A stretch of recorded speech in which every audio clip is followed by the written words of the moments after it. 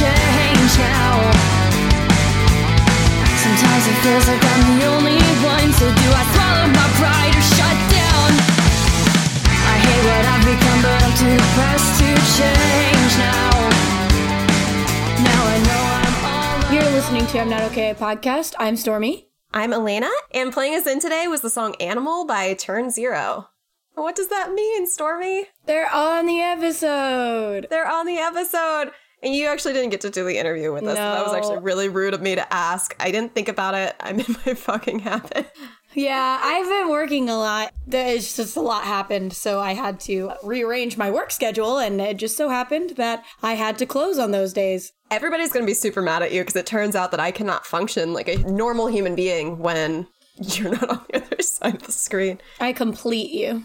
I think that part of it is you're trying to be more entertaining for the podcast than you do with like your regular interviews that you do for work. Mm-hmm. And then also, I'm not there to give you like familiar comfort, I guess. Right.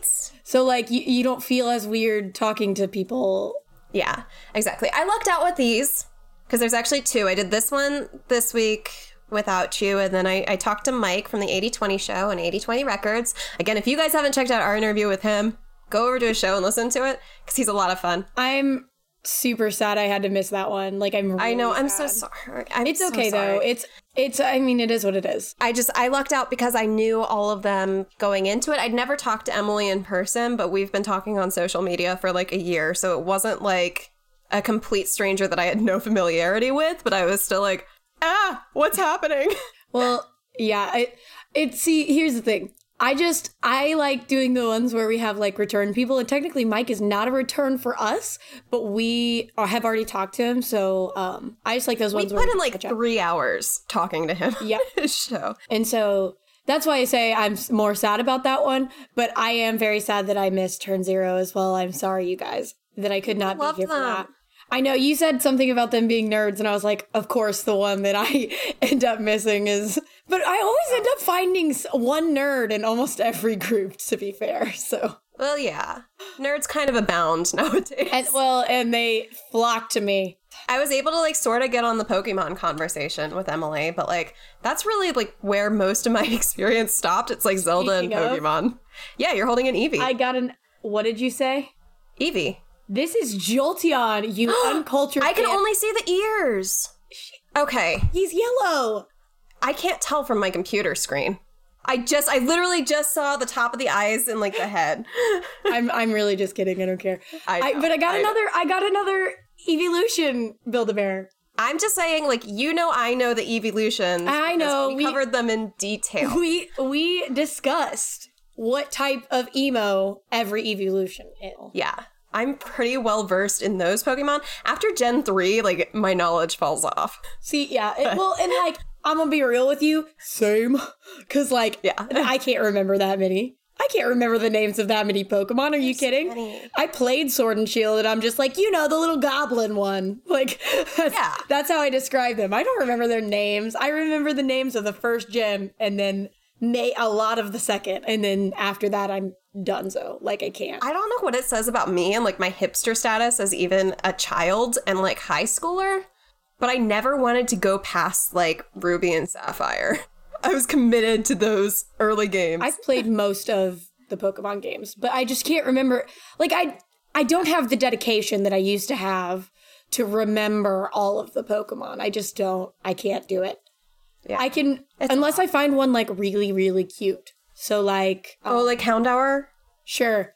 See, and now I can't remember any of the names, actually, so... I liked Houndour and Houndoom, because they were, like, the goth dogs. Well, yeah. If they add Evolutions, I will remember those. I mean, because that is cool as fuck. That is important to me. Eevee has always been my favorite, and it will always be my favorite. And Eevee is important to me in general. We're talking about Pokemon on a music podcast, and I don't care. Yeah. I mean, I talked about it during the interview with them. Yeah, well, I also have... There's a Squirtle over there. Did you see my big Mew? No. I got a giant Mew plush. See, I know Mew. That's also first gen. So yeah, I know. I actually found my old Pokemon card binder. Mm-hmm.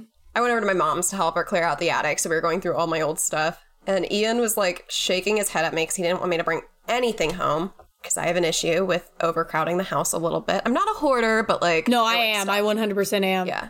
I have an entire box of seashells from my grandmother's house that I could not let anyone throw away. Yeah, it's like shit like that. Like, I keep every single card that anybody's ever given me. I've got them in a box next to my bed. And then my mom's got this habit where she likes to buy me little things. And if she gives me something, I will not get rid of it. I have drawers full of birthday cards. Good. Okay, I'm not the only one. Well, because the thing is, we used to have these, like, huge birthday parties. And so I have birthday cards from, like, my entire family from every freaking birthday.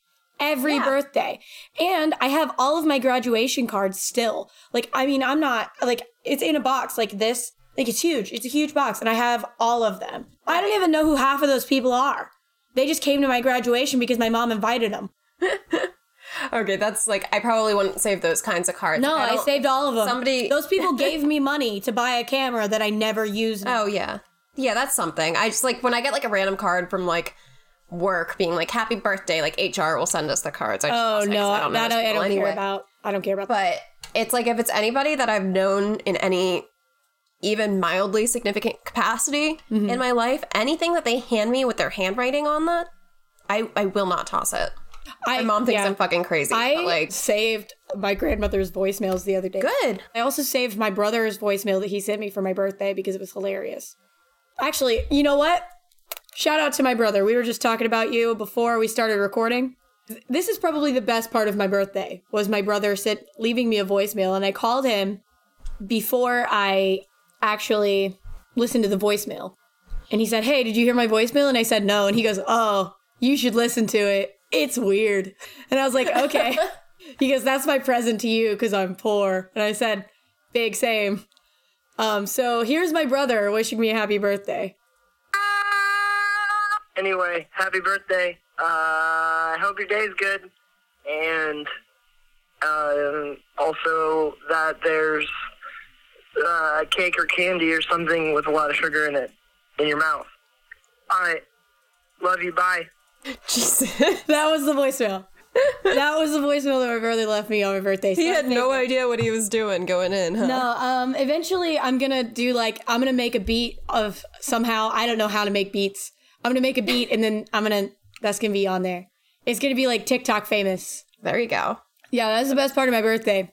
Good. Yeah, we didn't do an episode for your birthday. We didn't, but... We gave you a week off. That was your present. Yeah. Well, to be completely fair, I didn't even want the week. Oh my God.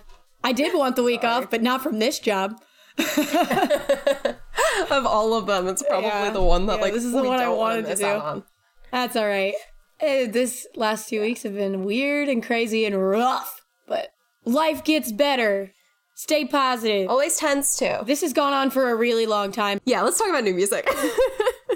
Okay, my first one that I want to say is that Maywin dropped a song called Brothers on a Hotel Bed, and everybody should go listen to it. Maywin is really, really good. My brother used to work with one of the guys in that band, and he's so nice. So everybody go listen. Judah and the Lion dropped a song called Spirit that I really like. 303 dropped a song called Machines, and it's really weird, but it's got a good line in it that is a callback to one of their most famous songs of all time. So everybody should go listen to it. It's in the first 5 seconds. You only have to listen to the first 5 seconds of the song to get the good line. Did you just forget the name of Don't Trust Me? No, I just didn't say it. You just didn't want to say it. Okay. I would like never. No, I was about to boot you off this podcast. Fine, it's Don't Trust Me, Elena. Are you happy now? Do I have to spell it out for everyone? I figured they'd know what song I'm in as soon as they heard the line. I was trying to be teasy. Stormy, we have to assume everyone here is stupid, okay? I don't want to do that. I think you guys are smart. I'm just kidding. Everybody here is smarter than I know who us. that was for. It's for my dad because he never knows who we're talking about. Yeah. I'm not calling your dad stupid. He's not stupid. He just doesn't know who we're talking about ever. He just likes listening to us rant. Which I appreciate. I love that about my dad. I know, it's so sweet. I love a lot of things about my dad, but that's one of the good ones, though. He's just like, I have no idea who you're talking about. I'm not interested in any part of anything that you're talking about music-wise, but I like listening to you two yammer. It's Meanwhile, like, interesting. my parents, like, kind of dig this kind of music. My dad used to listen to Cute Is What We Aim For all the time. My mom, like, was, like, super up on the bands that I was listening to in my teens, and, like, they've never listened. I just feel like your mom would listen. Like, I don't know why. I know. I would think that she'd would. actually, whatever. No, my parents listen to all of our episodes. I know. It's so sweet. They're very proud of us. They're proud of you, too, by extension. They've adopted you. I don't know if you knew this or not, but they did. I think I told you previously that they'd adopted me. Yeah, they've decided that you're their kid now because you're one of my best friends, so... If you're my best friend, you get to be my parents' kid, which is a blessing. I'm cool with it. I'm cool since my parents apparently don't love me at all. It's fine. She looked around like you were looking for your mom to be in there. Like, I'm just looking for an audience to like stare down. It's just Tobin. Right, what do you have for new music? Okay, I got 3 songs for you. Actually, you know what? There might be more. I really didn't look at my release radar this week.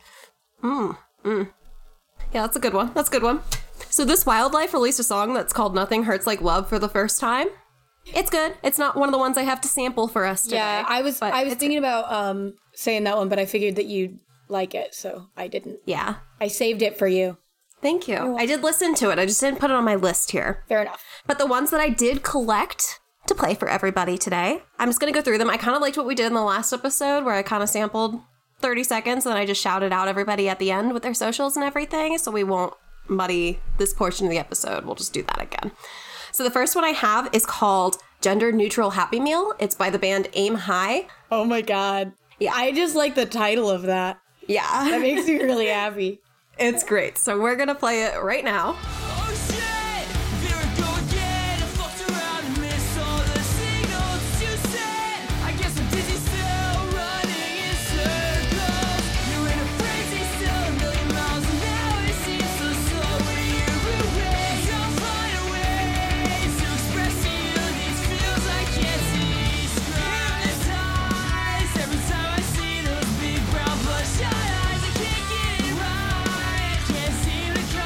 So again, that was the song Gender Neutral Happy Meal by Aim High. So the second song that I have today is called Perfect Strangers. It's by Noah Sonnen. I really hope that I pronounced that right, Noah. I'm sorry, I should have verified that from the beginning, but we'll go ahead and sample that right now. I don't feel like I did perfect, but never ever did I think it would be possible. Keep it in my mind as long as reference was coming to your house at night and sleeping by your side, but now we're perfect strangers. Don't tell me why. It's been occasionally, no more, no less mistakenly. And again, that was the song Perfect Strangers by Noah Sonnen. And the last song that I have to sample for us today is called Confidence. It's by Standing Like Statues off of their new EP, Reality Checkpoint. I actually heard that one. Good. It's a good one. Yeah, it is good. Shallow feelings, sinking feelings. Why we let love get this deep? We broke the boundaries, past the ceiling. Count the hours till our next sleep. We're to go round and get tired out. Why we let us get this much? There's no touch from your soft skin. Not eating, getting thin. All I feel is a sense of disbelieving. All right, and one more time. That was the song Confidence by Standing Like Statues off of their new EP, Reality Checkpoint. So that's what I've got for today. Yay! Ooh, and We the Kings released another they did. Yeah. single. They did. No One Like You. But it's got like text speak, so it's no, the number 1, like the letter U. I had to spell everything. Of course. It's not like people can just look up We the Kings and like their latest release will pop up. I have to spell it. No, you really It's the opposite of what I have to do. You do not have to spell it. Anyway, do you wanna talk to Zero? Yeah. You can talk to him. I won't talk to them. You have to. I'm gonna go. Yeah. But I'm not stable, no, I'm not able, and only hold you back.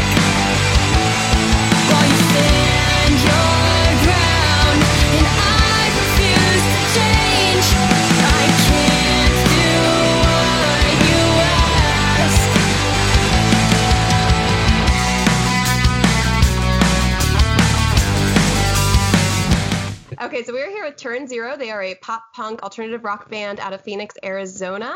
Can you just chime in, tell us your names, a little bit about what you do with the band, when you joined, just so we've got you down? Yeah, so my name is Emily. I use she, her pronouns, and I'm the lead singer of the band. I'm also the founding member of the band. And from time to time, I also contribute to writing guitar and bass parts. Hi, I'm Ash. I'm the bass player for the band. I also use she, her pronouns. I'm just a generalized idiot who slaps a fish occasionally. That was a joke about bass being written the same way as bass. Yeah.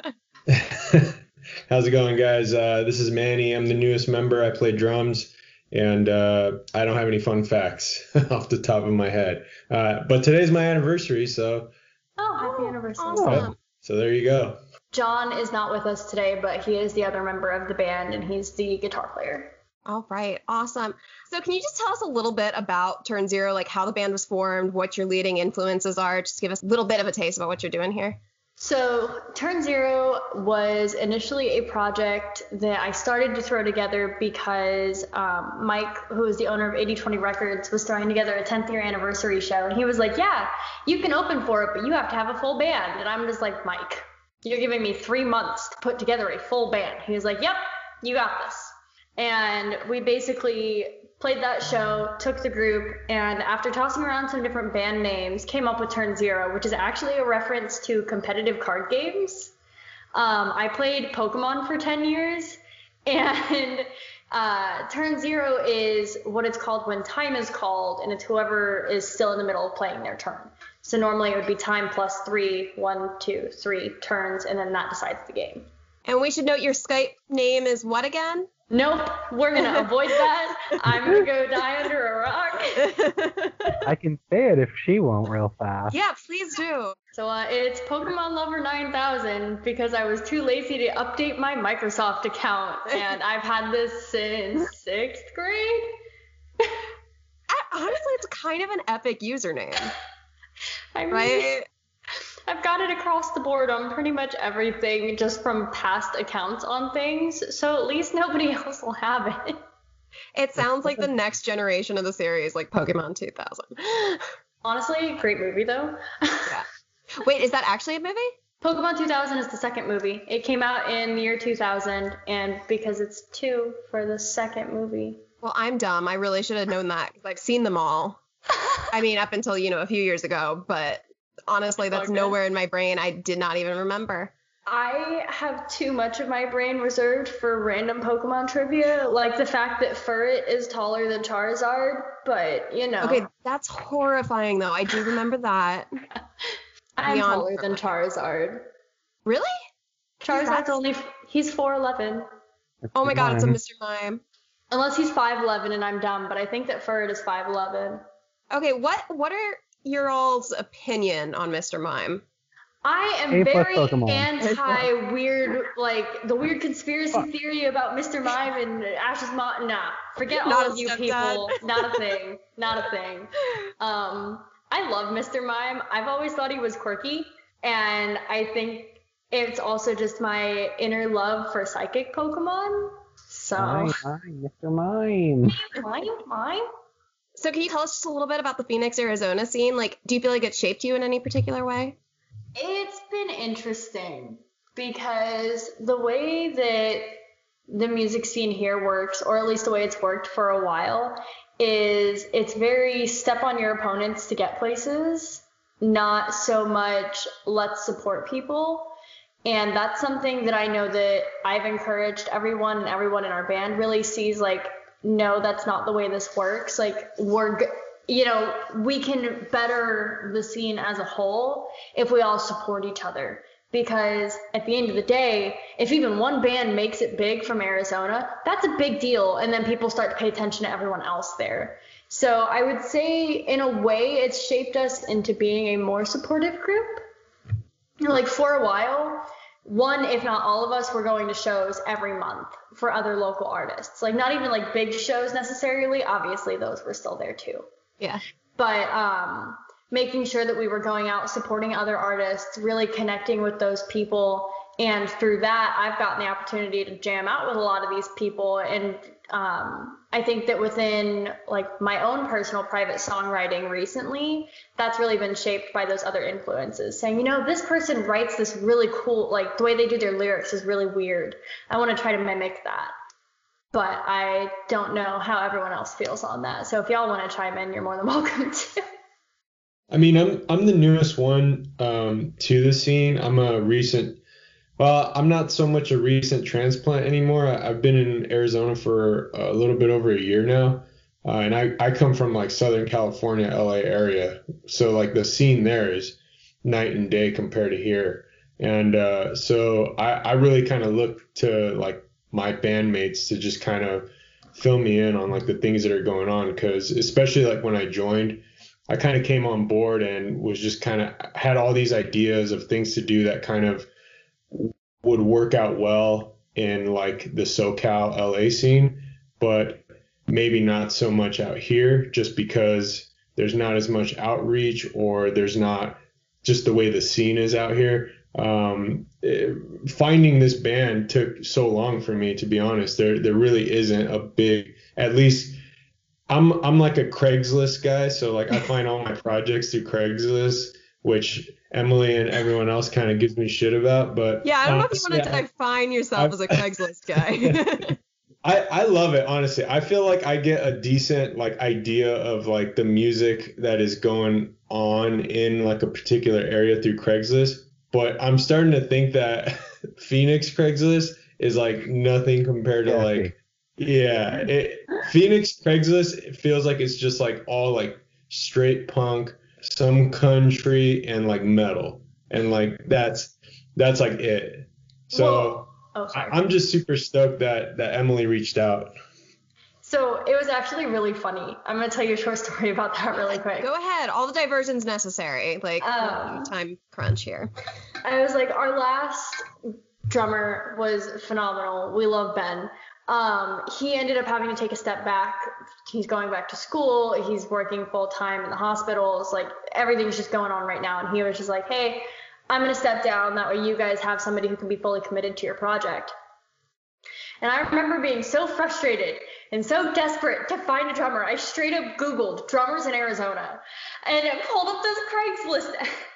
And I went through the Craigslist ads, and like every other one was like, must be a band of 50-year-old men looking to just do some old time rock, or like things like that, just very specific about age and gender of everybody in the group. And I'm just like, why do you care about that?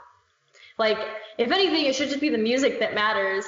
And I ended up coming across Manny's. I was like, man, this guy's got a really cool demo out there. Like, he seems promising. I'm going to reach out. And I was so excited. Like, the first Zoom call that we had, we were sitting there, we were, like, geeking out over anime stuff. And I was like, yes. This is a fit. And we've jammed with him a couple of times and, you know, done great social distancing stuff, sending recordings back and forth. And it's been really fun. Sweet. Is that how you've been doing most of your collaborating recently? Yeah, so we've done a lot through online. I personally don't go anywhere. I isolate majority of my day. Like, I don't even go sit at restaurants or anything. Like Uber Eats is my best friend right now. So anyone else that I know that's also been in that same boat, I'm okay with going down to, say, like a park. There's a park right down the road from me. And we'll hang out, 6-10 feet apart, won't face each other in case for some awful reason we've, even if we've got like a cold, this way there's no chance of spit at each other. But we'll just go down to a park and we'll just jam because there's so much open space and nobody there cares. As long as it doesn't look like you're busking, you're not going to get in trouble. So you got to make sure I sit on my guitar case. Can't have my guitar case open. Can get kicked out of parks for that. Funny. The fishermen really hate buskers. I don't know what it is, but the three people that fish on that one dock really hate buskers. This one, okay, me and Ash went down there the other day. Me and Ash are roommates, by the way. She's doing this interview from the other room. Oh my gosh, why are you not all just like sitting next to each other? Because I only have one headphone port. Oh, okay. I was also gross and had a cold for like the beginning part of the week. So you're quarantined right now. She is I negative was. for the Rona. She's good, Yeah. but she does Yeah. have a cold, and I was like, I don't want it. So I want to go back for a minute because you were talking about, the competitiveness of the Phoenix scene, and we actually had Love Like Fiction with us 2 weeks ago, and they were talking about a really similar thing. Is that something that is sort of echoed through 80/20? Like, is that a like a label-wide sentiment, or is that just something that you all discovered independently? So, as far as it being competitive, or as far as trying to support other musicians? Just both. I mean, yeah, the recognition of it being competitive and that, that drive to work towards solving it. It's one of those things that, like with Love Like Fiction, they've gotten integrated within the scene a very different way than I got integrated into the scene. And the fact that that competitiveness still shows everywhere is kind of just like a truth of this is just how Arizona is. The one thing I will say about Mike is very picky about the people he works with. He won't pick you up purely based on talent. He has to actually get along with your personalities. He has to really, believe in the things that you believe in, and vice versa. So a lot of 80/20 coming from working with 80/20. So even back when I worked with them, that was a really big part of it. Was Mike is all for musicians, giving the most to the musicians, getting people where they need to be, and a lot of that is networking. And a lot of musicians here don't understand that, and I think that that's why Arizona's music scene isn't taken seriously, because everybody's too busy trying to step on each other's toes instead of trying to elevate everybody up together. Now, do you think there's anything cultural that might drive that? I'm That's not a a big native ask. Arizonan. Where are you from? I'm from St. Louis, Missouri. I've been here for about 10 years, so I kind of talk like an Arizonan-ish now. Some words are still kind of like, oh, what was that? I don't think you didn't hear anything. Oh. It's fine. Oh. Get out of here, Ash. As the natural-born Arizonan, I will say, no clue. Everyone's either just way stupid hot or dealing with some other problem. Everyone's either way too hot or they're not in Phoenix, and that's really about it. Well, I it's think hard it's- to be oh. friendly when you're sweating, so. True. And I think it's part of to do with the fact that we're so close to LA, and LA is competitive, even when you have everyone trying to build up, because it's an oversaturated market. Yeah. So when you have an oversaturated market right next door, but you've always been told you have to make it big over there in order to be anybody. So then it's, okay, well, I have to make it big here before I can go over there. So I need to, they're used to that oversaturated mentality leaking over, when I don't feel like Arizona is oversaturated. We've got a lot of diversity within different genres here. I will say, pop punk, alternative, and metal all have a really, really big scene in Arizona. Like, you can pretty much, under normal circumstances, not under COVID, Of course. you could pretty much pick any weekend day and find 3 or 4 shows within that genre speckled across town. So it's like, oh, it's a Friday night, I'm bored, I'm going to head down to Rebel Lounge, we're going to go check out this alt rock band down here. Or what if I go down to Valley Bar and they've got some indie rock going on down there? It's very, very thriving. But the venues are all very friendly towards that kind of music. It's not like, oh, you have to be, bubblegum pop in order to make it here. Yeah. And I will say that they are also very friendly towards solo artists. You don't have to have a band. And that was something like, I did acoustic stuff in the Valley for 3 years solo and I played all over town. So Arizona is not an oversaturated market. You just have to look, and you have to know how to promote yourself, and you have to find people that will throw you on their shows. Networking. Yeah. I might have you on for a different episode all geared toward that, because I've been been raging at the scenes, not just, not Arizona, obviously, but just the general scene's inability to network effectively. It's all just here, I'm going to add you and then invite you to my Facebook page. That's not how this works. No, but I won't get too far into that because I'll go on for hours. Same. Are there any venues around in particular that you can think of that have been particularly supportive to artists like yourself? Pub rock Pub Rock and Club Red. Pub Rock is one of the ones though that really screams out to me because the show that we played there, I set up the show, which is terrifying. We had a band from LA come down, so you already know that they're not selling tickets. So it was us and one other band, and we had to basically break even. I think we promised that each band would sell 20 tickets. And our headliners sold 4. And I think we sold 30. So we did pretty good. Yeah. But the venue barely broke even. I don't remember. I think we got about 40, or maybe it was like 100. I don't know. They aren't big numbers when you're splitting it 3 ways. Yeah, no. That's the point. So we didn't make a whole lot of money off the show, and the venue didn't make any money off the show because they literally kept just enough to cover all of their stuff.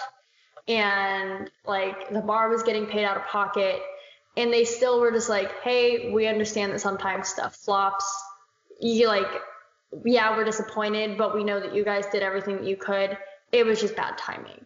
Yeah. And they were super understanding. And they even were just like, hey, let us know if you want to play here again. Like, reach out to us. Here's our booking contact, you know.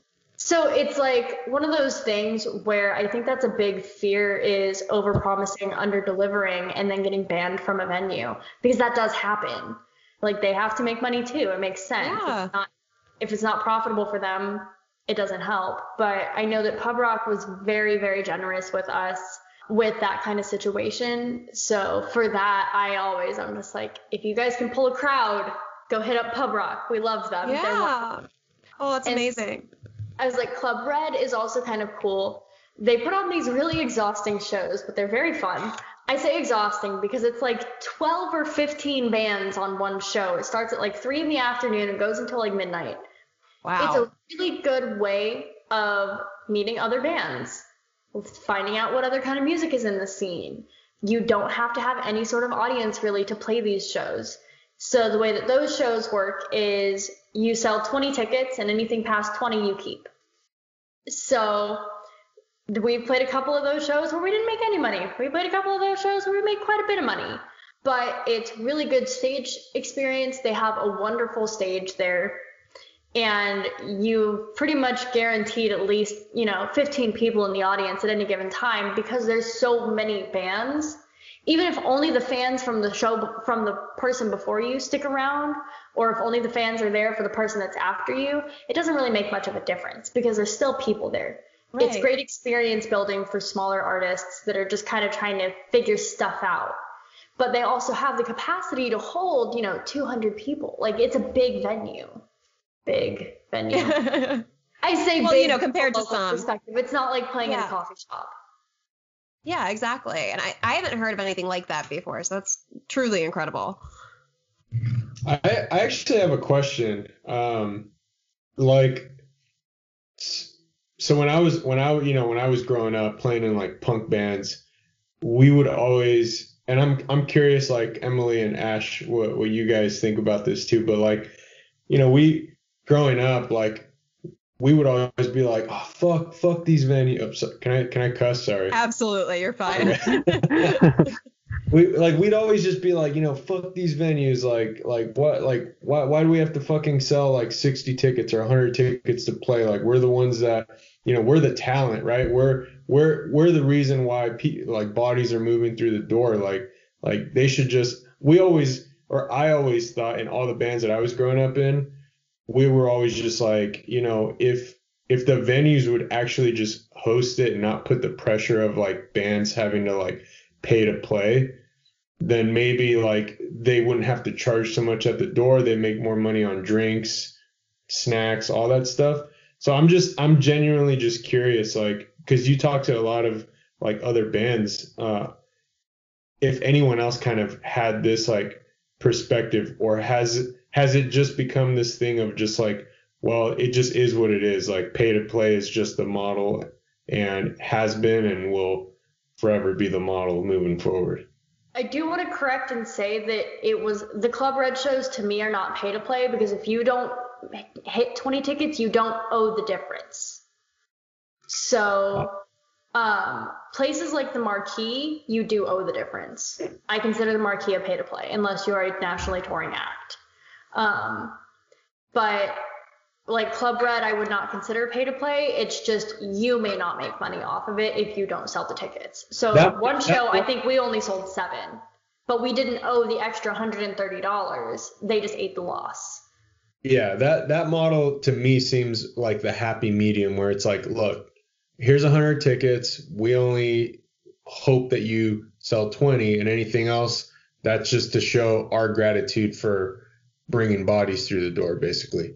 That I've never heard of a model like that, so that to me sounds like the happy medium. Yeah, I think it's really cool. I'm intrigued by the idea of waiving the cover charge, though, because obviously I'm not a venue owner, so I don't know all that goes into it. But I mean, you would think that if you've got the capacity for 200, and if you're collecting door charges, say only 20 people come, you might double that just by waiving the door charge and make more than the difference on drinks alone, wouldn't you think? Yeah, there was a venue. No, not. I don't agree, but you can go ahead and say what you were saying, Manny. No, it might work somewhere that has an established like music scene, like somewhere in like Seattle or somewhere in Nashville, somewhere in LA. And while Phoenix has a big music scene, I don't think that kind of model would work well here. Yeah, and now that I'm kind of flipping through like the memories of younger years, I remember going to this venue in the Bay Area. I believe it was 924 Gilman, which is where like all like AFI and all these other like big. Hey, I was about to say, wait, that's one of Lena's favorite. Yeah. Where like they would play there a lot, right? And I remember walking up to the door. Me and my buddy were there. And we didn't have like any money. We had maybe like $7, $10 or something. And we were just a bunch of like high school kids. And at the door they were like, it's $5 to get in or something like that. But if you don't have it, just come in. Like, who cares? Just come in. So that was kind of like how they treat, and the whole place was packed, just packed, right? And I think maybe that's kind of where like the idea kind of like incepted me or whatever, maybe that's where that idea came from. I don't know. The reason I don't think it would work here is because a lot of people that I know in the music scene don't just go out on a Friday night and say, I'm going to go to this venue and go listen to whatever who's playing there. It's always if I don't have work and I don't have 10 other things that I never have to do but probably will have to do, maybe I'll show up to your show. And it doesn't usually come down to the cost, at least from what I've found, because in early ticket selling, I went through and I was trying to kind of buy people. I was like, hey, I'll pay for your ticket if you want to show up. And people still wouldn't find the time. So I feel like in Arizona, it's a lot harder to pack a venue for the sake of going to see music than it is for going to see certain bands. Yeah, I can see that. I guess my idea of what it would look like comes from, most of my music scene either being in Baltimore or DC, where a lot of the venues are concentrated in one place, and like those are the places, Baltimore isn't a safe city, so there's only so many areas that you can go and hang around and, walk around at any time of the night. So I think about, the way that the bars get overcrowded there and they've just got people lined up down the street in order to get in. Yeah. I think if you're probably in like a area that's as concentrated as that, I don't think it would be hard to pull random heads. But yeah, if you've got to go out with a dedicated idea to what you're doing, I can see how that wouldn't necessarily pan out. Yeah, so that's the only reason why I don't think that kind of model would work here. But that's also coming from the perspective of a smaller musician. Yeah. But once again, if the quality of Arizona lifted together in the sense where everyone was trying to build everybody else up and sharing their fan bases because it's not cannibalizing tickets. Right.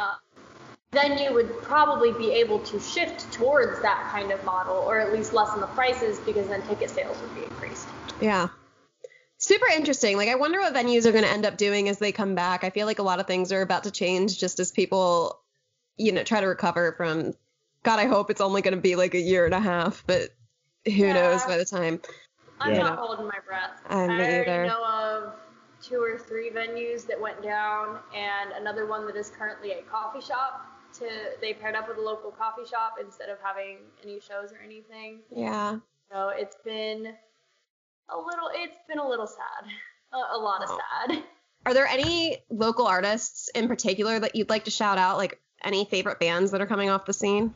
I will always shout out Love Like Fiction, and Promise to Myself is another really almost kind of cookie cutter pop punk, think Bowling for Soup kind of shenanigans. Oh, cool.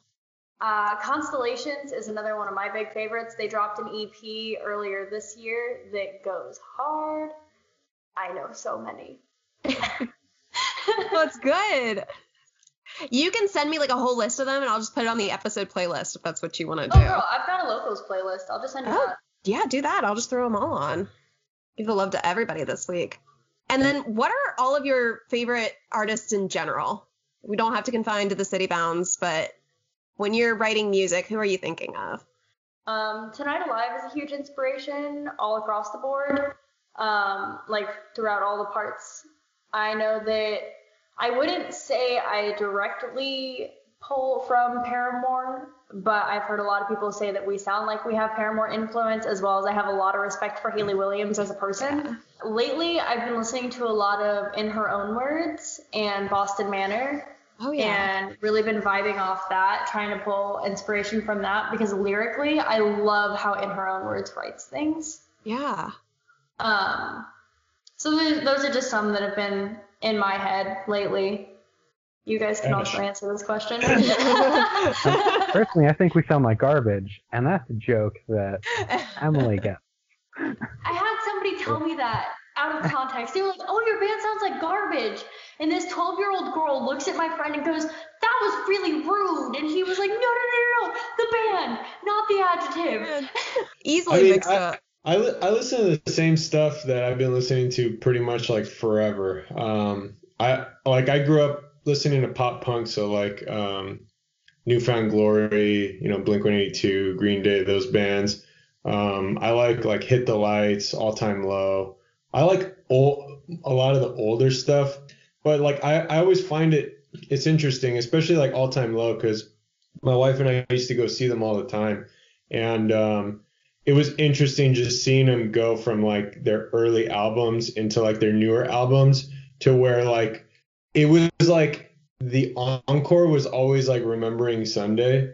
Mm-hmm. And I remember we were at one show and they didn't even play that song the entire show, and I was just okay, I think they're officially one album too ahead of where I've kept up with them, Where you want to stay, yeah. The encore became Dear Maria. Yeah.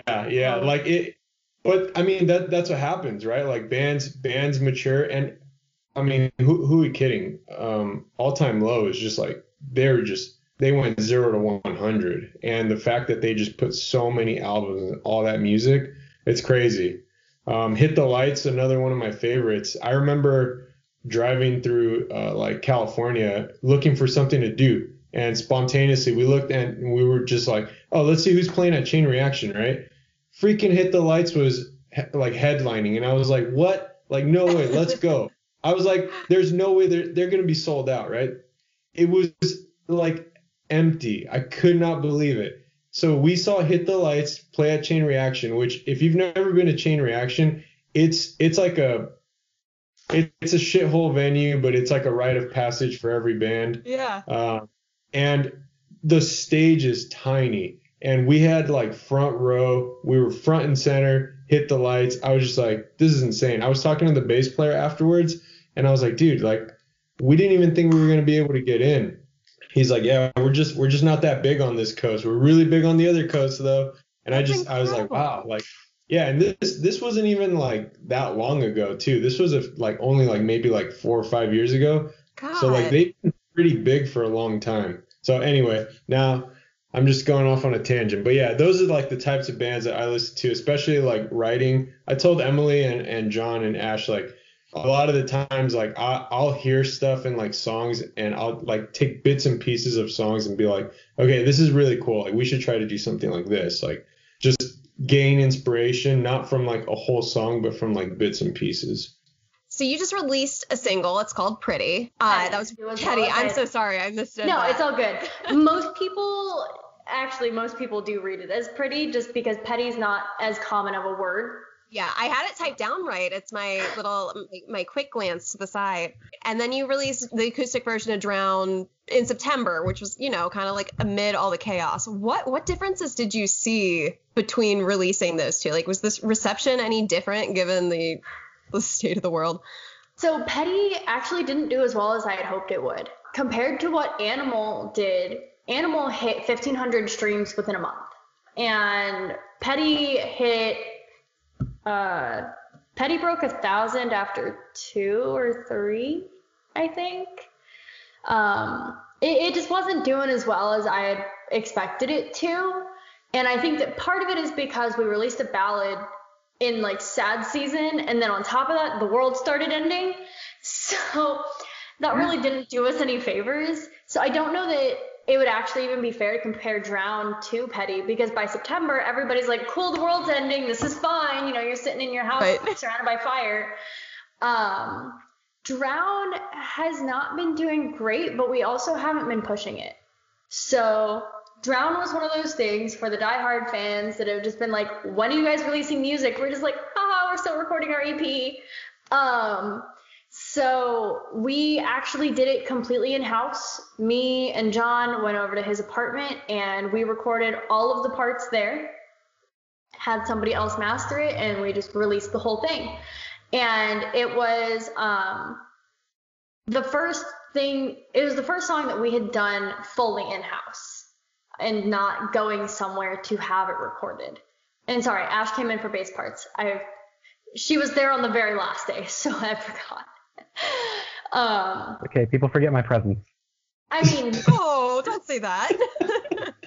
It was that we spent so many days where it was just me and John, like, let's do this guitar part, let's throw the piano here, let's do this melody, here's where we should have harmonies here. Like, a lot of mapping went behind it, and a lot of the times John and I did it while Ash was at work, so it was hard to get her over there to have those meetings with us. But we were just like, whatever, this is just gonna be for fun. And then it was, hey, this actually sounds pretty good, let's just release it. And honestly, I'm happy with how Drown has done because of the fact that we made a singular social media post about it, and that is all we did. We've gotten tons of feedback, and a lot of people really love it. And I think that it's kind of like one of those things that as a pop punk band, you have to release something that's acoustic. Oh, yeah. Like, as a pop punk fan, like, that is my go-to. Like, you're just kind of having a day. I don't want upbeat pop punk. I want sad, like, acoustic pop punk. Make me cry. And, like, I don't know. It's one of those things that I felt like we needed to have an acoustic something out there just for now. So we have something acoustic. It also shows versatility. Oh, yeah. And I feel like by releasing it in September, we didn't really... I think it would have been different if we had tried to release it in May, when everything was completely shut down. But by September, everybody's trying to make sure that life is normal again. So less people are working from home, less people are listening to music, I feel like. And ironically, I think the song would have done better if we had dropped it back in May. If it had been done, ready to go back in May. Purely for the fact that nobody knew what to do. Everybody was stuck at home. You had music going. You were constantly on social media. You were picking up hobbies. So now you're listening to music and podcasts in the background whenever you're doing anything. Because everybody had so much time, they didn't know what to do with it. So if we had made, that singular social media post, whereas now maybe 300 followers are online at the time of the post, at that point it might have been 700 followers were online at that post. So that's not many more people that would have seen it, would have reacted to it. I will say though, I did run ads for our Spotify when we released our lyric video for Animal. And we saw a huge increase in our followers on that, as well as listens across all of the songs. Wow. So I feel like it's not affecting everything as much as we have it in our heads that it is, as far as online presences go. Oh, for sure. Now, both of these singles also like were marked as collaborations. So you worked with Nick Barker on Petty and Sore Eyes with Drown. What exactly did these artists bring to the table for you? So I love Nick. Nick is so freaking talented. I'm just going to shout out Love Like Fiction one more time because they are so freaking talented. I couldn't get enough of them either. I gave Nick, I think, a week to learn his verse. And he was like, can I make a couple of changes? I was like, well, duh. Like, I don't want you to sing my part to me in your voice. That's not the point of a collaboration to me. I want you to bring your sound to my song. So he sent me like a rough recording. He's like, is it okay that I did all of this? I was like, yeah, I don't care. Like, you do you, man. It sounds good to me. So we went into the studio to record it, and it went over super smooth. He's so talented. Oh my goodness. So he records his part, and then we're looking at like other kinds of background vocals, things that we can do to just add a little more oomph to it. And we're listening to it. I recorded a little harmony, and then we were both like, wouldn't it be cool? So if you listen to Petty, if you haven't listened to it, listen to it. If you listen to Petty, at the very end in that in the last chorus, there's actually background vocals moving across the main chorus line. And that was Nick's idea.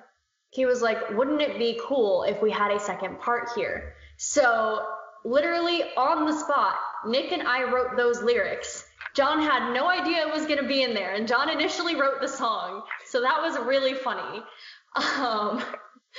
And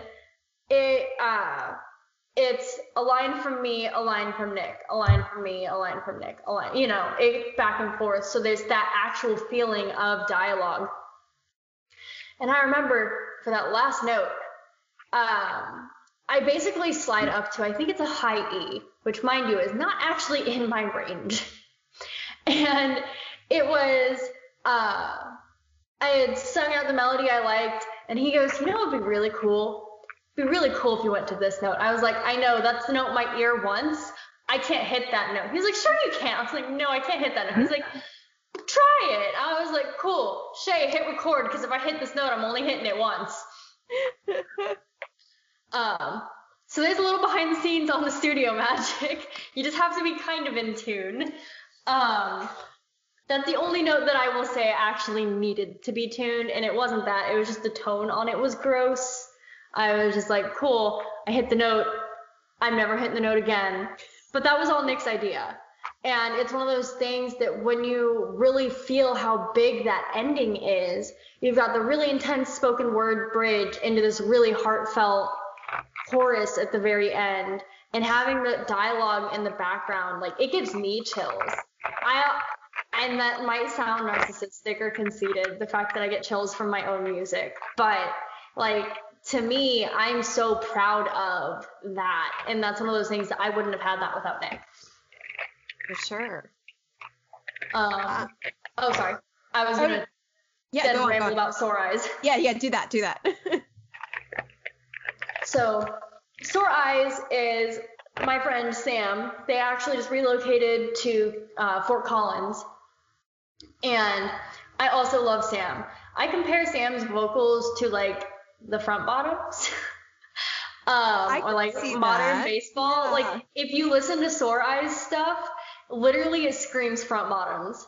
And it's one of those things where it's like, I love Sam and I can listen to his EP one time through, and then I gotta go listen to something else for a minute, and then I can go back to it, because it just, the vocal style, it's so unique, but I also like can't listen to it all day long. And we had him over, and we were going through, initially he was just going to be there on the gang vocals, and then John was like, but what if you had him sing this too? And I was just like, I don't know how it's going to sound with like the Front Bottoms vocals.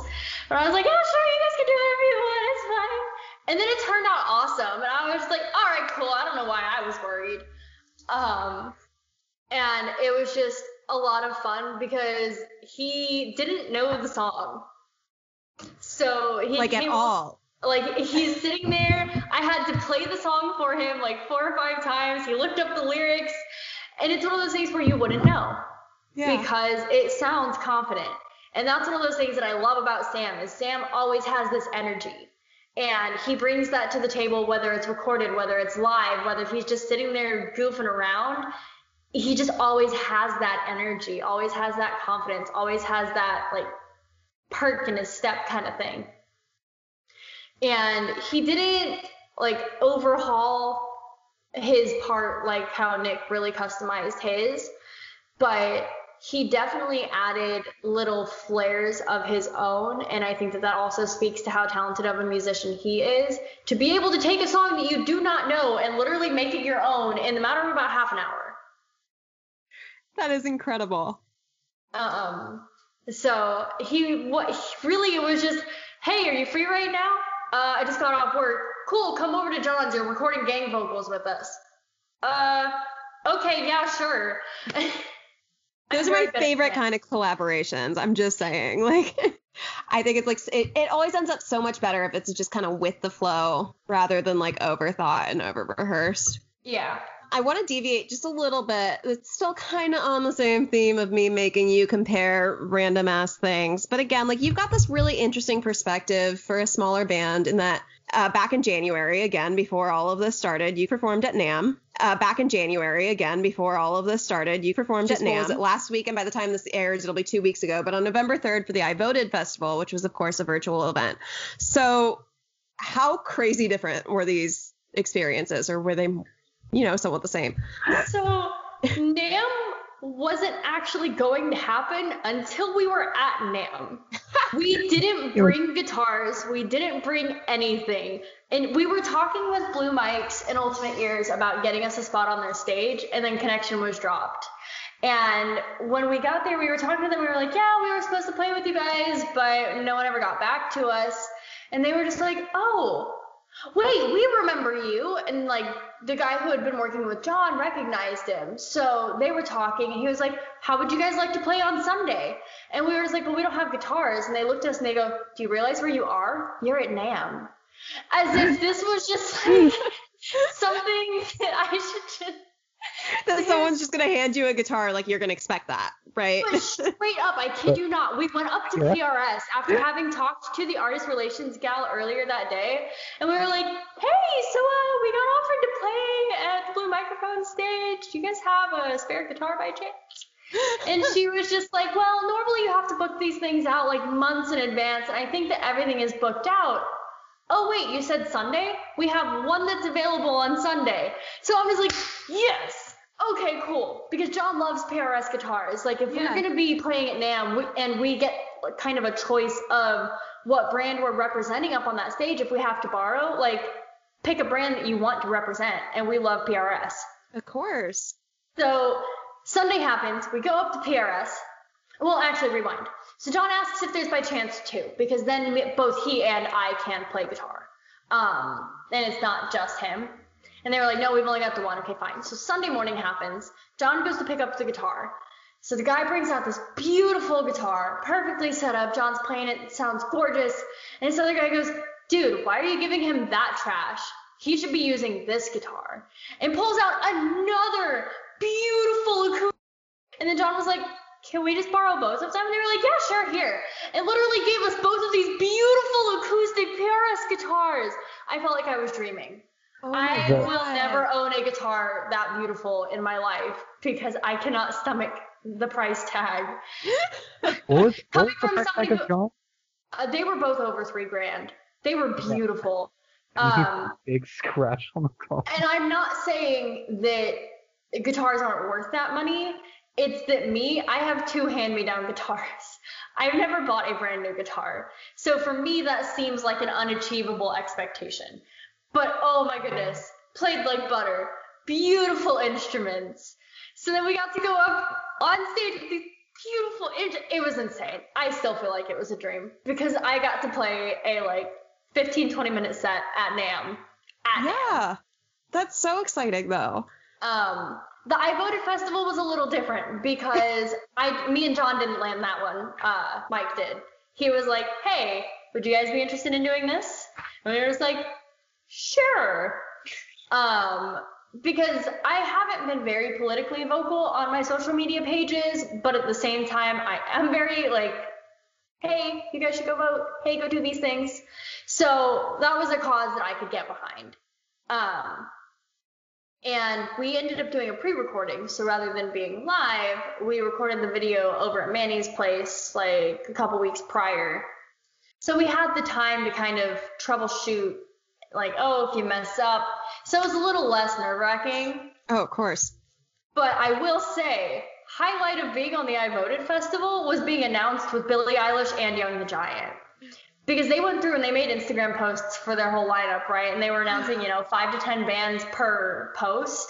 Right. And somehow we got lumped in with Billie Eilish and Young the Giant. And I was just like, is this real? It was so cool. Crazy. That's so neat. I like that they do it that way, though. Like, rather than, a lot of festivals will just lump, like, the first tier artists. Yeah. And, like, none of them need that kind of promotion. And they really did find people from all tiers with every post. Yeah. And I don't think that people found us off of it, but I don't care. I think it's cool. It's something you can frame. Yeah, I screenshotted it, but it's fine. But that's one of those things that it's like, we've now officially been part of a festival. And it was online, so it was a little weird. But if that's the direction that things are going to continue going, like, both instances were huge learning experiences, but I would say that they're both almost not comparable, because one was an on-the-spot, hey, by the way, you've got not even a day to learn this entire set, play these beautiful guitars up on this stage with these awesome in-ears, to, hey, you've got 2.5 weeks to come up with 3 songs to play with your band to have aired during this festival. So preparation and experience-wise, I'd say they were very, very different, but both very important towards growth. I feel like going into what's coming next. Like NAMM is completely virtual this upcoming year. So what I've started doing is reaching out to different people that we've been working with in the past, because we are going to be recording a newer video at some point, I'm sure. That is a little more polished, but we have the means to make high quality videos with high quality sound. And if people are going to be doing like videos at all kind of thing for NAMM, if it's all going to be virtual, I'd like to offer to the brands that we already use, like, hey, here's a video of us using your stuff. You're more than welcome to use it, like, as testimonial kind of thing, or like, here's what this sounds like, since they won't be able to have the whole hands-on feel that NAMM usually has. Yeah, that's a great idea. And it works out for everyone. It's really a win-win situation.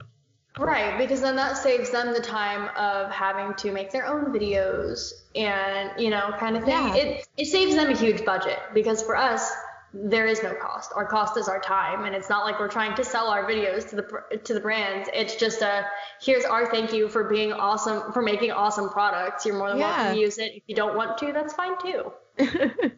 Yeah, no skin off your backs. Yeah, if anything, we've got content to promote, and I have no problem shouting out the brands that I use. Yeah, that's awesome. Still need that PRS bass, man. Y'all just need to like transition to just like entirely PRS from here on out. You've talked about it enough. I am perfectly fine with my Schecter. Okay, I love Schecter though. My baby, who is named Sapphire, even though she's red because I'm a dumbass, is my baby. And then Fenders, because they just have like the right neck profile.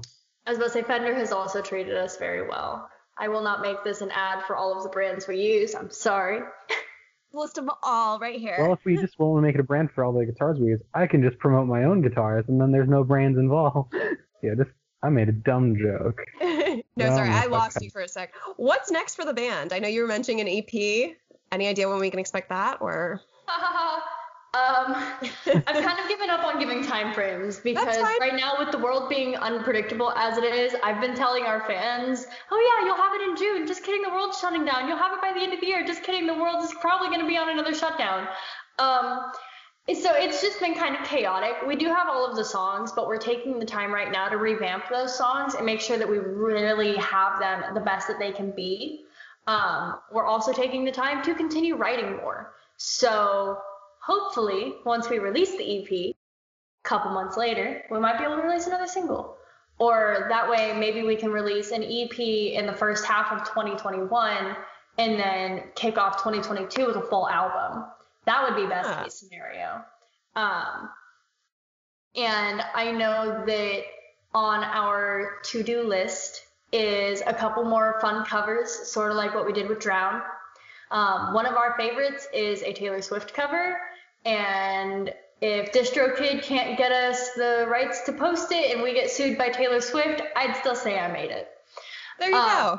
Like, if I am important enough for Taylor Swift to sue, awesome. That is the highlight of my life right there. But we can do frame the cease and desist letter, right? Like, just put it on the wall. My favorite. There's a DMCA, frame it. That's just my favorite cover that we do, because we do a punkified version of I Did Something Bad. And people, like, at live shows, we have more people, like, headbanging and moshing to that song than any of our originals do. And I've straight up, like, we'll play the song, and I'll be like, yeah, so how many of you guys know that you just headbang to a Taylor Swift song? I've had people leave. And that is my favorite part about our show. Oh, my God. Is it Club Red where, like, 3 people left after you said that or something? Like three people left, and then 2 people went over to the bar. And honestly, like, that's the kind of energy I want in 2021. Right. Oh my God, that's hilarious. Okay, I got one final, just random as fuck question for you guys. I always like to end on a fairly fun one. So if you could insert any one of your songs into a reality show soundtrack, which song and series would you choose? All I watch is anime, so this doesn't really help me. Okay, you can use an anime show. It's fine. It's a fun question. I know. Kind of I mean, if we're talking anime, only because we have a ballad and only because what's the name of it? Patty in Your Lie in April. No. Sad Hour. I can't believe I'm forgetting. It's like one of the biggest animes, Gilgamesh. Oh, fudge. I'm not here, guys. Why did I censor that? Gilgamesh. I'm gonna look this up right now. I covered this song in my last band all the time too. Jesus. Come on, Manny. See, here's the thing. I'm looking at this from 2 different perspectives. One of, I feel like if somehow we were able to throw Animal into Parks and Rec, that would be awesome. Mouse it could be the Animal Control episode. Because it's one of those things that enough people rewatch that show because that show is just so good. Yeah. That, like, I'd be happy with that. We'd be making money off of it. It'd get exposure. It's a great show. But then the other part of me is just like, but, like, what about shows that it actually makes sense? And I just can't think of anything right now. You just gotta have Mouse Rat play it. Okay, so I remembered. It's the Fate series. Yes. Okay. The Fate series. Yeah. So they usually have a lot of, like, ballads. So that's kind of why I was like, okay, Petty might fit in right there. Honestly, I'd rather see Petty in, like, a game. I'd rather one of our songs make it into a Fire Emblem soundtrack, if I'm being honest. Pokemon game. What are you talking about? No, it's not.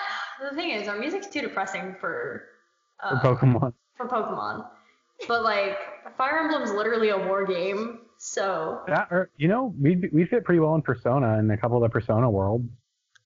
I play more games than I do watch shows, which is why I'm just like, I don't really know any off the top of my head. I just want Animal and One Punch Man. God, I wish Stormy was here right now because she's super into the games. And I was too, until, like, I started college a couple years ago and I just, like, haven't not a couple years ago. It's been 6 years now. And I haven't had college plus grad school plus, like, I just have not gotten back into it. So, like, I always like hearing the discussions and everything, but she would have such a ball talking to you. That's the other thing that's kind of on our list. That was what I just said. I just said Fire Emblem. I meant Final Fantasy. I was like, hang on a second, pal. You can't just let the moment pass and then come back and say, you know what would be a great idea? Emily's idea, but it's my idea. I can't just John it up right now. That's a Patrick moment right there. But then you listen to the episode and I've cut out your entire statement. So it's really just hers. You know, I'm used to it. I get framed all the time. But no, something else that we're working on is cultivating a Twitch community. Something that we've talked about doing as a band that I've also started doing on my own, and I got my setup all done today. It's been exciting. But we have a Minecraft server that we've gone through and like played on, that the Minehut people actually helped us set up. So eventually we want to get to the point where we're doing, as far as like the whole cultivating friendships within the Arizona community, I want to stream us playing Fall Guys with a band or playing Among Us with a band, like, you know, having these kind of shows with these other artists, because then we can play their music on stream, we can play our music on stream, and not have to worry about the dumb DMCA violation thing that's going around on Twitch right now. Because obviously we would all have the permission to play the music. But that's something else that we're working on as far as moving forward on content creation, is really connecting our passions here and there. 80/20 plays Among Us. Yeah. Well, Mike is working on it. I mean, he's got other people that he wants to play games with. It's just a matter of making it realistic, trying to figure out everyone's schedules, because do any of us really know what's going on right now? No, never. All I know is Frankie's looking kind of sus. In case you didn't catch one of the many name drops of Love Like Fiction, that was Love Like Fiction. Love Like Frankie. Yeah. They were our most recent episodes, so I feel like everybody better be up on that. But, you know, who knows? We get a bunch of random downloads, too. I was like, also, is it Sad City Soundtrack? Something like that? It's off of their EP. I'm looking it up. I can't remember. That song is my favorite, and it is Frankie's least favorite, and I find that hysterical. Really? Why? I think it's either his least favorite or Nick's least favorite. It's one of their least favorite because they just don't like playing it. But I also think that that's the one where Frankie features his vocals in. That was the one. I used to work with Frankie at Guitar Center. Oh, that's so funny. He and I actually became friends before I knew who his band was. And I remember I'm very sensitive to frequencies. So if somebody is singing around me and they're out of tune, I can physically feel it and it will make me uncomfortable. And like I will physically cringe. I just can't do anything about it. Yeah. And let me tell you, it was great working at Guitar Center where people refused to tune the guitars before they played them. But I remember catching Frankie like humming to himself, and I was like, wait, are you singing? And he was like, what? No. And just like shying away because he didn't want me to be mean to him, because he was working on it for recording for their EP, and he was just like, I don't want you to be like judging me, like I'm still trying to get comfortable with it. I was like, no, I'll be nice, like I'll be constructive with my criticism. I basically had to beg him to sing for me. Oh, that's Meanwhile, so if you turn to the wholesome. tech bench, Mike and I would just be like, you fucking suck. No, it'd be one of those things where I'd just look at him and just be like, yeah, that sounded great. But like, I'm not that person. You're gonna be able to tell if I'm lying or not because I physically can't control my reactions. Yeah. But no, he's actually a good singer. He's convincing. Yeah, very. If I don't have that tight of a clenched smile, you can very visibly tell that I'm not smiling. So I can either over exaggerate it and hope for the best, or I'm just gonna be frowning at you and asking you what, like, are you okay? But neither one of those things happened because Frankie can actually sing, and he was just scared for no reason. But it's one of those things, I don't know. That's also like the softer song on the... Where is it? Why am I struggling? I know Spotify's been acting up for me too. Sad Soundtrack Part 5. It's on Sounds of City Streets. That's where I got City from. Literally just wrote that one down the other day because they mentioned it in the episode and I didn't want to forget to put it in the playlist. I should have remembered that. But yeah, that's all I have for you. So do you mind just shouting out your socials? We are at Turn Zero Band pretty much across the board. And if you want to find us on YouTube, it's the same thing. You'll have to look up Turn Zero Band. Otherwise, you'll get a lot of videos about zero-turn tractors. And unless that's your thing... Zero-turn tractors, zero-turn competitive card games? Or, no, it's Turn Zero is a card shop in California. And unfortunately, they have done a very, very, very good job at promoting Turn Zero and flooding search engine optimization for it, which is why we have Turn Zero Band on everything.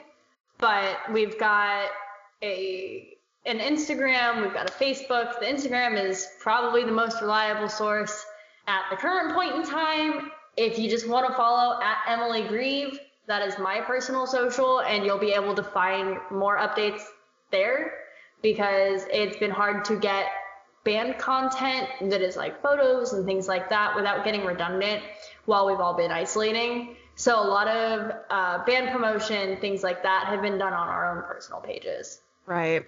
Oh, sorry. No, you go ahead. My last name because some people don't know that it's spelled like the word, but it's Grie, V like Victor E. You have trouble with that? People can't get that? My entire life. Emily Greavy, can you come up to the front? Greavy, oh my God. Emily Grieve. I had a guy called, it was Grive, and I was like, guys, it's literally a fucking word. Like, I don't understand this, but... I mean, my last name is Wills, and people can't get that. It's always Willis. Yep. Like 100% of the time. My mom actually stormed my brother's senior soccer game because the announcer kept getting it wrong. I love that. And she walked right across the field. I love that. That is soccer mom 100%, and that is everything I needed tonight. And do you all, I know, Emily, you just shouted out your socials, but Manny, Ash, do you have any personal Instagram or Twitter? Social media is what I'm asking about. I just don't post a lot. So I have one. You can find it. I'm tagged in all of our posts. I just never post. So we do tag her. I'm in the band and I do have a social media. I just never I have this really cool thing called really bad ADHD. Yeah. And I'm like, this would be really cool for Instagram. And then like 5 seconds will pass. I'm like, okay, what is this thing? And then I'll delete the picture. And it's really great. It's really amazing. Let me tell you, the amount of things that I could be posting at the moment compared to the amount of things that I do post, insane. The other way to keep up with us is following 80/20's social media, because anytime anything big happens, it's going to be posted through them since we are assigned to them. And they are so good about that. 80/20 Records, honestly, Mike has a great team working with him right now.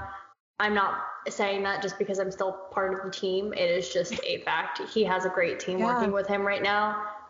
Between Moira working with the graphic design and the others that he's picked up for his social medias and for just like the outreach, they've replaced my old position as the artist relations. Mm-hmm. I'm pretty much there for the idea team. Like if Mike needs a heavy brainstorming session, then it'll be, hey Emily, come join. Aww. So I'm there for that, but a lot, like he's got a really good team working with him right now, and they're on top of making sure that anything that's coming up is posted. Yeah, I'm so impressed with what I've seen from them so far. We've got a little 80/20 block going on right now with you, Love Like Fiction, and I've got Mike on, I think, next week. Woo! So I've been doing all sorts of coordinating with him. And thank you for setting that up, because I would have had no contact with him had you not messaged me a couple months ago. He was looking for more females in the industry. He was like, inclusion is important, and if I'm running a podcast, like, I'm going to need more contacts. Yeah. And I was like, well, I comment on this girl's posts, and I send her stuff about her stories, and I know that she does these things, and she seems super cool. Oh, thank you. Well, I really super appreciate you. It's been a great connection. He is such a sweetheart. We've been really thrilled with the stuff that he's been sending us. Just because it's nice to have somebody that's actually like, hey, here are these bands that we really care about. They're actually good. Right. And you want to talk about them. Yeah, no, I got you. It doesn't seem forced ever. He is just so passionate about all of you. Well, and that's what I was saying, is he only picks up artists that he can really get behind. Yeah. Oh, so cool. All right. Well, it was super nice talking to you. I can't believe like we haven't been on the phone before. We've been interacting for probably like a year now. That's crazy.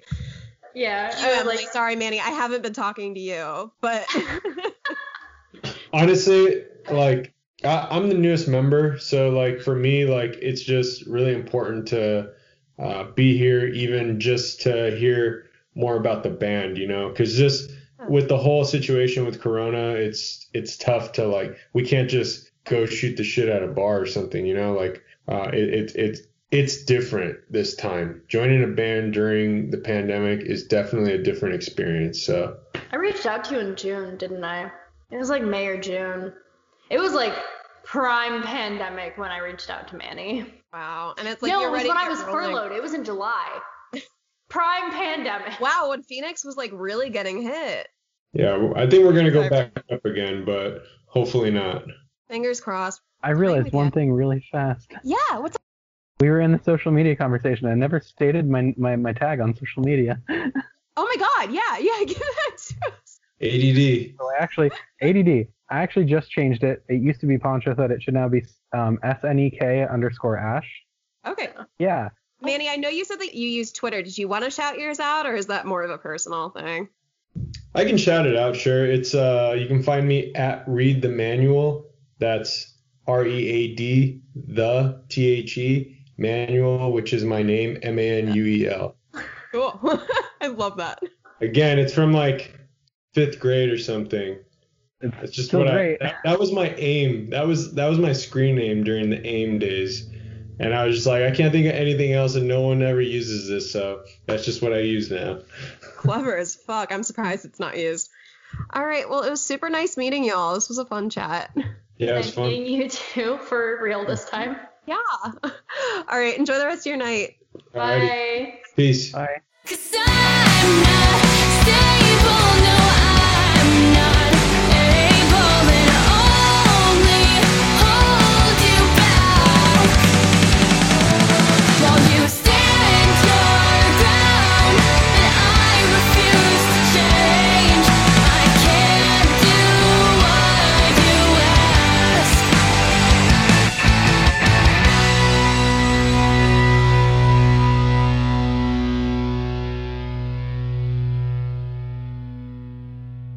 Cosette, I love you very much. Jesus, that was creepy. It's Les Mis.